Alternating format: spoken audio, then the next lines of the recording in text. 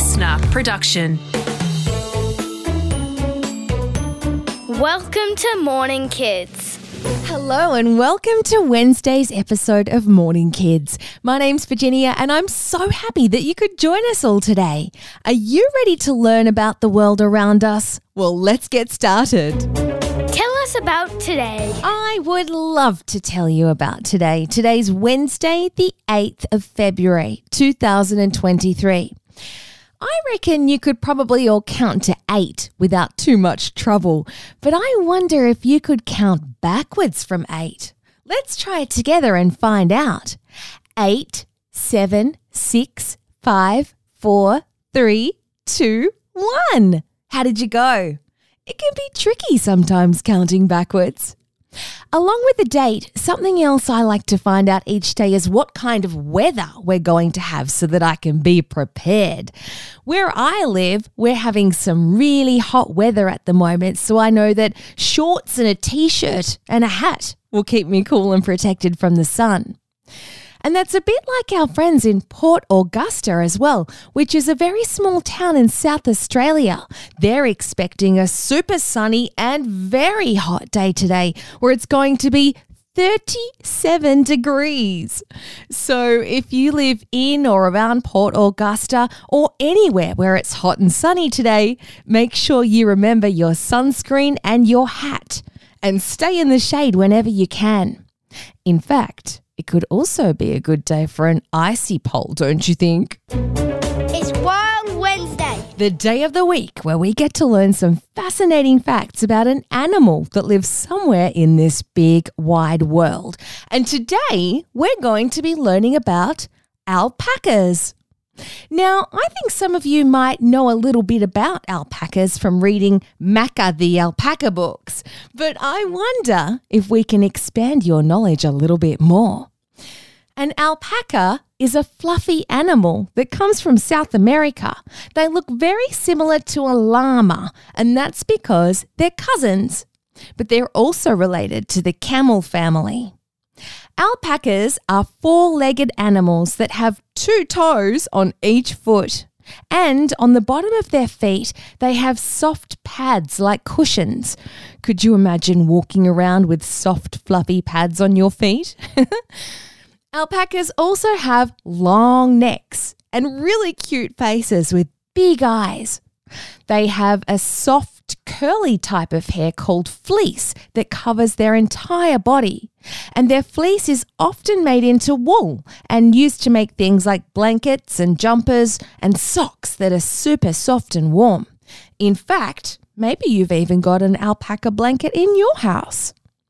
Alpacas mainly eat grass or hay, but they'll actually try to chew on most things, even an empty bottle. They usually live on farms and not in the wild, and they're really social animals, which means that they love living in groups with other alpacas. But they can also easily make friends with goats and sheep and donkeys or other farm animals. The way that alpacas speak to each other is by using soft humming noises. It sounds a little bit like this. It sounds like alpacas are generally pretty gentle, friendly creatures, but I'll tell you one thing. If they get cranky, they can spit. While they don't usually spit, when they do, they can spit up to 3 meters away. So my advice to you, Morning Kids friends, is if you ever see an alpaca, be sure to approach it very slowly and calmly, and that way you might make a new friend. And if you don't, you'll get covered in alpaca spit. What's going on? Well, today's news story is about an animal that got itself into a very sticky situation indeed, but it wasn't an alpaca. Last week, Kylie Donkers, who's a wildlife rescue carer in northern Victoria, received a very unusual call.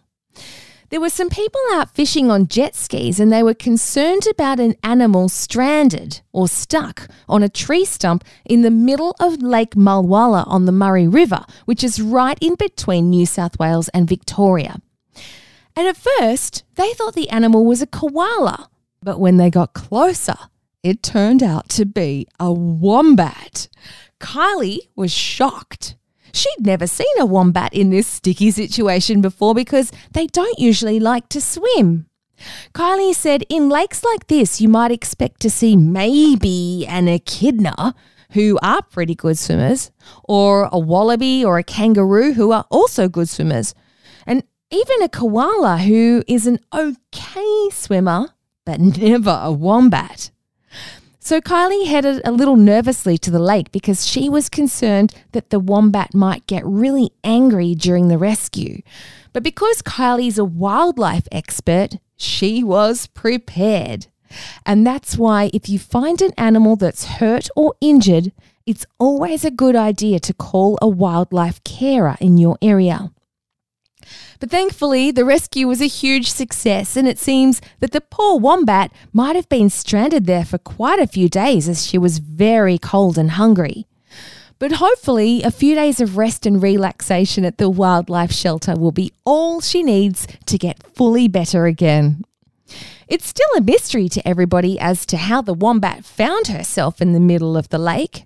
Kylie said she did ask the wombat when they were driving home, but unfortunately, the wombat didn't answer her. Funny that.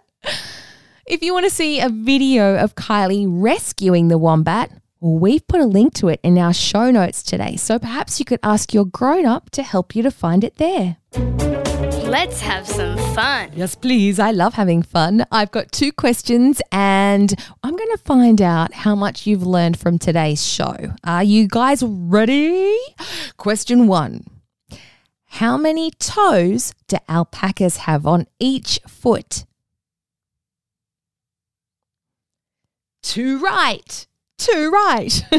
They have 2, right? Well done, everybody. And question number 2 from our news story today. What was the animal that was found stranded in the middle of Lake Mulwala in Victoria?